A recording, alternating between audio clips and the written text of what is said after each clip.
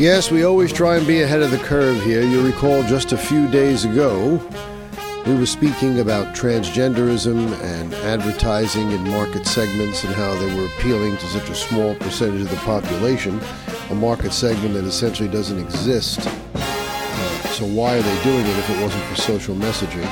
And now we find that, again, transgenderism is in the news, where a Tennessee law that required signage on bathrooms letting patrons know that people of any biological sex could use any restroom regardless of designation has been struck down by a U.S. federal judge in Tennessee on the grounds that it was prejudicial.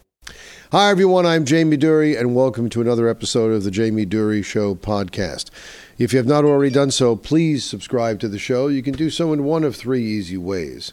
You can either go to the Google Play Store, the iTunes App Store, and simply search out The Jamie Durie Show and use your native podcast aggregator app to subscribe. Or you can download the free Podbean app. Podbean is our hosting service, and you can go there.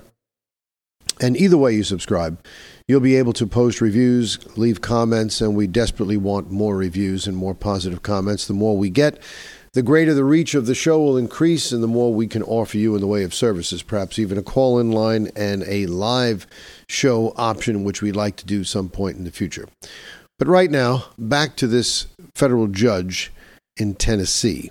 U.S. District Judge Alita Trauger said there was no evidence provided in the court challenge for claims that there was a risk of sexual assault or rape, and no reason to think the signs would address such an alleged issue. In her ruling, she wrote that there was no consensus issues of sex and gender, and that state officials had no authority to wish away opposing viewpoints. That's a nice way to say we don't give a shit what the people say. But there is consensus on gender in this country. The vast majority of people believe there are two genders. There are men and there are women. And I love that these uber leftists, the big champions of women's rights, can't define what a woman is. How can you champion the rights for a particular segment of the population if you can't even define that segment of the population? It doesn't seem to make any sense. It's rather like these pro-abortionists who want to favor, quote unquote, a woman's right to choose, but then they can't define what a woman is when they're asked to define a woman. So it makes no sense. And in this particular case, there is evidence that there is a problem, that there is a risk. This law was passed by the Tennessee legislature last year, and it was sponsored by State Rep Tim Rudd, and said it was needed to protect women and girls from possible sexual predators taking advantage of loose restroom policies. Now, months later, after the law was passed, in October of 2021, a Virginia father said that his daughter was raped in a school bathroom by a boy who considered himself bisexual and liked to wear dresses. Now, the father argued that while the boy was not technically transgender, kids are using loose restroom policies as an advantage to gain entry into bathrooms. Now, in the wake of incidents like this, and this is not an isolated incident, it's ludicrous for this District Judge Trauger to say there's no evidence provided in the court challenge for claims that there is a risk. There is most certainly a risk. Someone who's a sexual predator and would love to gain access to a bathroom, what better way to get a woman or a girl in a environment where they can't escape? There's usually, and you'll know this, despite fire laws, there's usually only one way into a bathroom and one way out of it. What better way? It's tailor-made for a sexual predator to try and claim transgenderism or the ability to use any restroom they choose to gawk, stare, or otherwise abuse women and children. This is insane. And for this judge to say that there is no issue is absolutely ridiculous. When the law was signed into effect by Republican Governor Bill Lee, it was challenged with federal lawsuits by businesses arguing that signage would violate their First Amendment rights by compelling them to communicate language they find offensive. I don't really see what is offensive about the language. The language specifically says this facility maintains a policy of allowing the use of restrooms by either biological sex, regardless of the designation on the restroom. That's what people want, isn't it? Isn't that what these transgender people and all their advocates want? The ability to use whatever bathroom you wish to use, regardless of the sex of the person who's using it? Because, after all, in their minds, there is no such thing as sex. It's all based on how you feel. Feel like a woman today, feel like a man tomorrow, feel like something else on Thursday. It doesn't really matter. So why all this offense? In her decision, the judge said the law would sow fear and misunderstanding about transgender Tennesseans. No, I don't think it sows fear or misunderstanding. I think most of us understand it pretty well. If you listened to my show the other day where I reiterated that very, very interesting and enlightening article by the former head of psychiatry of Johns Hopkins University, Dr. McHugh, you'll know that people who suffer these transgender tendencies are people with a mental disease. They have a body dysmorphic disorder. As Dr. McHugh correctly pointed out, not very much unlike the type of body dysmorphic disorder suffered by women with anorexia or bulimia that look into a mirror and see a fat girl, despite the fact that they're skin and bones and in danger of dying from malnutrition. They still, in their minds, look and feel fat, even though they're not.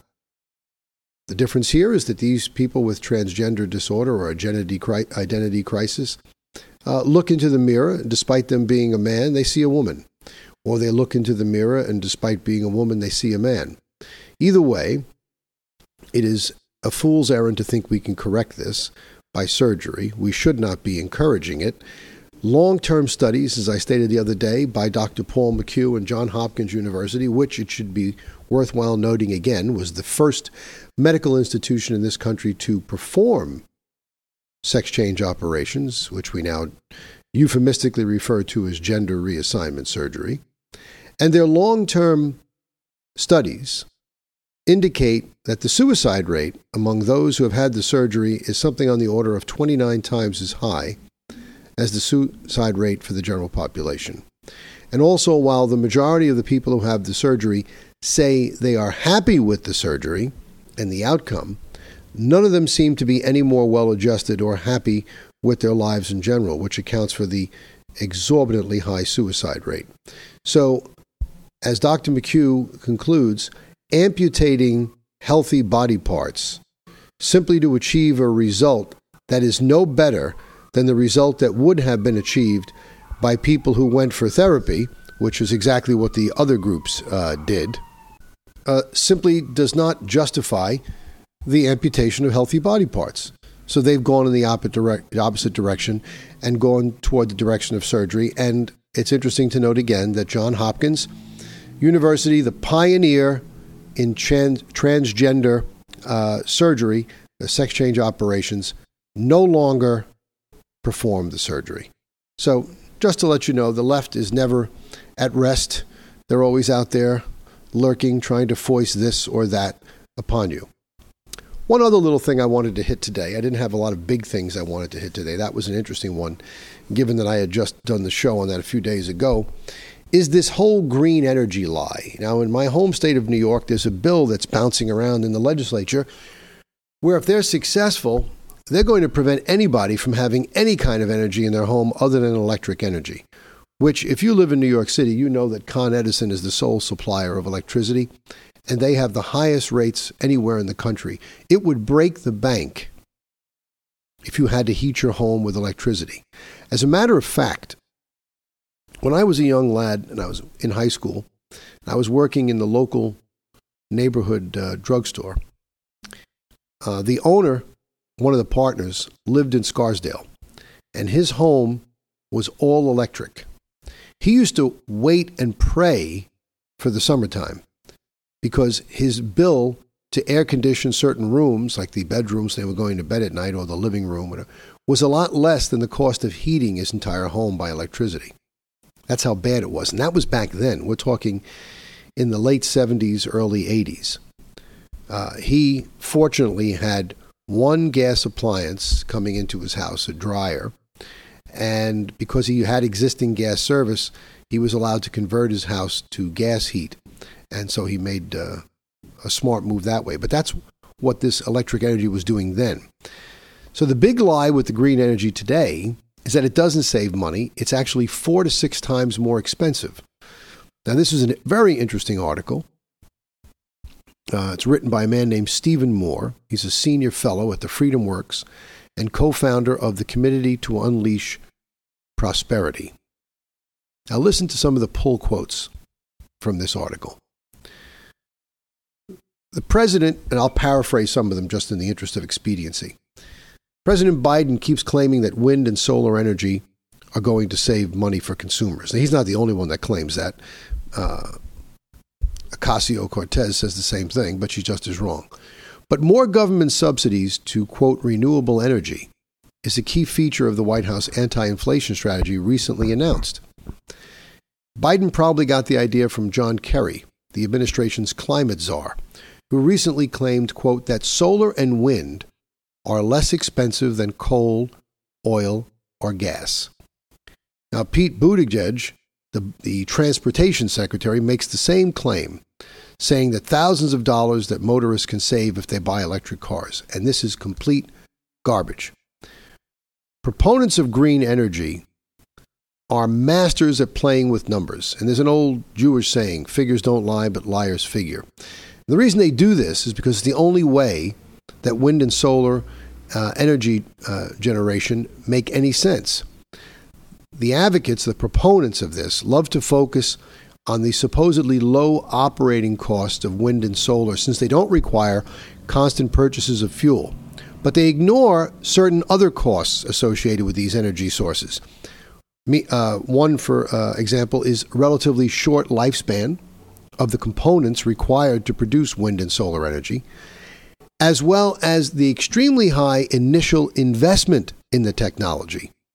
By ignoring the short lifespan of the components and the initial high investment, it can make it appear that solar and wind operate at lower cost than fossil fuels or nuclear power. But that's not true. The cost isn't just what you pay at the retail level for gas or power. It includes the taxes you pay to subsidize this power. I've said for many, many years, and others have said it as well, in order for an energy substitute to be realistic and viable, it has to be economically viable, meaning it has to be able to succeed without government subsidies. Any energy alternative that requires government subsidies to succeed is by definition not going to work. Now, we do give some subsidies to oil companies, but that's to stimulate new oil production and new exploration of energy. But even absent government subsidies, there's no question that the oil and natural gas industry in this country would be extremely profitable. You took government subsidies away from the green energy, it would not be successful at all. People would not be able to pay the cost of a new Tesla or a new Chevy Volt. They only buy these things because they're being subsidized by the government. They also don't tell you about the long-term costs associated with disposal of some of these components. The danger to the environment of disposing of the batteries, the fact that these batteries in the Tesla only last about 50,000 miles. Buy yourself a regular combustion engine made by Honda or Toyota. You'll probably run that car up to 300,000 miles on the original engine. Do you have any idea what the cost of a new battery is for these cars? Something on the order of $10,000 or more after 50,000 miles. I'd have to buck up that money in about 3.5 years at the rate I drive, maybe even less. It's incredible that anybody could believe that. If you consider the taxes you pay to subsidize the power, a 2017 study by the Department of Energy found that for every dollar of government subsidy per BTU unit of energy produced from fossil fuels, wind and solar get at least $10. 10 times the subsidy. That is anything but a money saver. And the reasons the subsidies are so high is that solar and wind have additional costs compared to the conventional sources. Green energy sources are not dispatchable, which means their output can't be changed to match demand. The wind can't blow any harder. The sun can't shine any brighter just because people are using more electricity. Fossil fuel entities, however, such as a coal plant, can ramp up generation when we need it most and ramp down when energy falls. Ditto for natural gas. Ditto for nuclear energy. And just so you know, when they talk about clean coal technology, what they're understanding, they're not just burning coal like you burned in your old barbecues years ago, making a lot of smoke. What happens is the coal gets pulverized into a very, very fine powder, which would normally, under household furnaces, coal stoves and stuff, extremely unsafe to burn because it would burn so quickly and so abruptly. But in the controlled environment of a power plant, it actually becomes very efficient. Because the mist is so fine, the coal burns extremely cleanly, almost like a gas. So it's much cleaner than just burning clumps of coal like people use in coal fireplaces or coal stoves to heat their homes. So widespread use of solar and wind would require batteries on a large scale that are extremely expensive to ensure that people would have adequate power when the wind drops or when the sun is not shining at its full intensity. So there's a lot more to these things than they would have you believe. So whereas fossil fuels, natural gas, coal, nuclear energy are extremely reliable and not dependent on natural phenomenon to be occurring, wind blowing, sun shining, to meet energy needs 24 hours a day, because the wind blows different during the day than it does at night. Usually the wind abates at night. You don't have the same thermals that exist. And the sun definitely doesn't shine at night. So these things are not as efficient. You have to have some way of storage. And battery storage is not cheap. And the batteries, as I just said, don't last forever.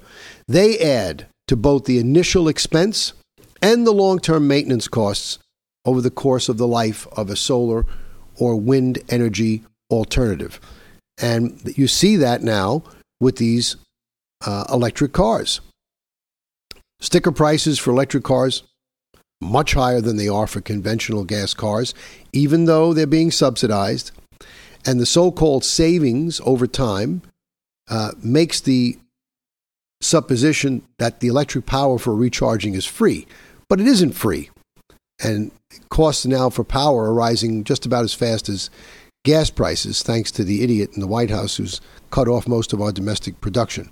Now, these are inconvenient truths. I'll use a Al Gore term that all these green people don't tell you about when they try and sell you on this green nonsense. So if you, according to this paragraph here in the article, to genuinely evaluate dissimilar energy sources and provide an apples to apples comparison, not apples to oranges, the U.S. Energy Information Administration uses the levelized cost of energy and the levelized cost of storage. These measures consider the initial costs, the lifespan of generation, and the storage systems, maintenance, fuel costs, decommissioning expenses, subsidies, etc., and compare that to how much electricity is produced over a power plant's lifetime. The numbers don't lie. Green energy is a complete waste of resources. The levelized cost of energy and the levelized cost of storage for solar and onshore wind farms are 4 times as expensive as those for natural gas. Offshore wind takes the cake. It's 6 times as expensive as natural gas, according to the article. So imagine paying 4 to 6 times as much every month for the same amount of electricity, because that's exactly the world you'd be living in if these green lunatics got their way. It's even worse than that, because electric power greatly affects the cost of producing nearly everything else. So the cost of electric power affects everything else. In the case of producing, let's say, aluminum, 1/3 of the total production cost is electricity alone. Imagine what the cost of aluminum would be if we had to rely on these alternative energy sources to produce it. Do you know how much aluminum is used in cars, for instance, and other products that we use every day? Aluminum is a very, very functional metal. It doesn't corrode, it's light, strong. Quadrupling electricity prices would have a rippling effect throughout the economy of all goods and services that people buy. And if you think this inflation nonsense you've got now with 8%, and that's being bullshitted down, it's much higher than that. Wait till you see what inflation would be if you had to get all your electricity from wind and solar. You would think what people are suffering out in California would be enough. They try to go the whole route for wind and solar. They have so many brownouts out there, they can't even believe it because they can't meet the demand. Don't forget, fully 10% of the country's population lives in California. And they're sucking down energy like you wouldn't believe. And yet, despite all of this, the government continues to tout this nonsense. And while all this is going on, when we could be making our own energy that's readily available with technology that's currently viable and economically viable, we're being crushed. We're being crushed by gas that's over $4 a gallon in some places. In California, $7. We're being pushed and crushed by diesel prices on an average that are over $5. Here in New York, diesel is now $6.75 a gallon. And the Wall Street Journal is predicting that electric power blackouts could be coming because of over-reliance on wind and solar energy, and we already know the reason why over-reliance on those energy sources can cause that problem. At some point, if we continue this fool's road down to green energy, the entire nation will begin to look like the California I just mentioned, where the lights go out all the time, electric cars are stranded on the road because nobody can charge them, and gas is $6, $7 a gallon in perpetuity. If that's what you want, well, you got the right people in office. If it's not what you want, it's time to start reevaluating your choices in life. Maybe you should read a little more about economics. Maybe you should read a little more about the Republican Party and what conservatism has to offer for you. Because what the Democrats have to offer for you is what you're seeing right now. If you're happy with it, continue to vote for it. If not, there's a better way. For the Jamie Durie Show, I'm Jamie Durie.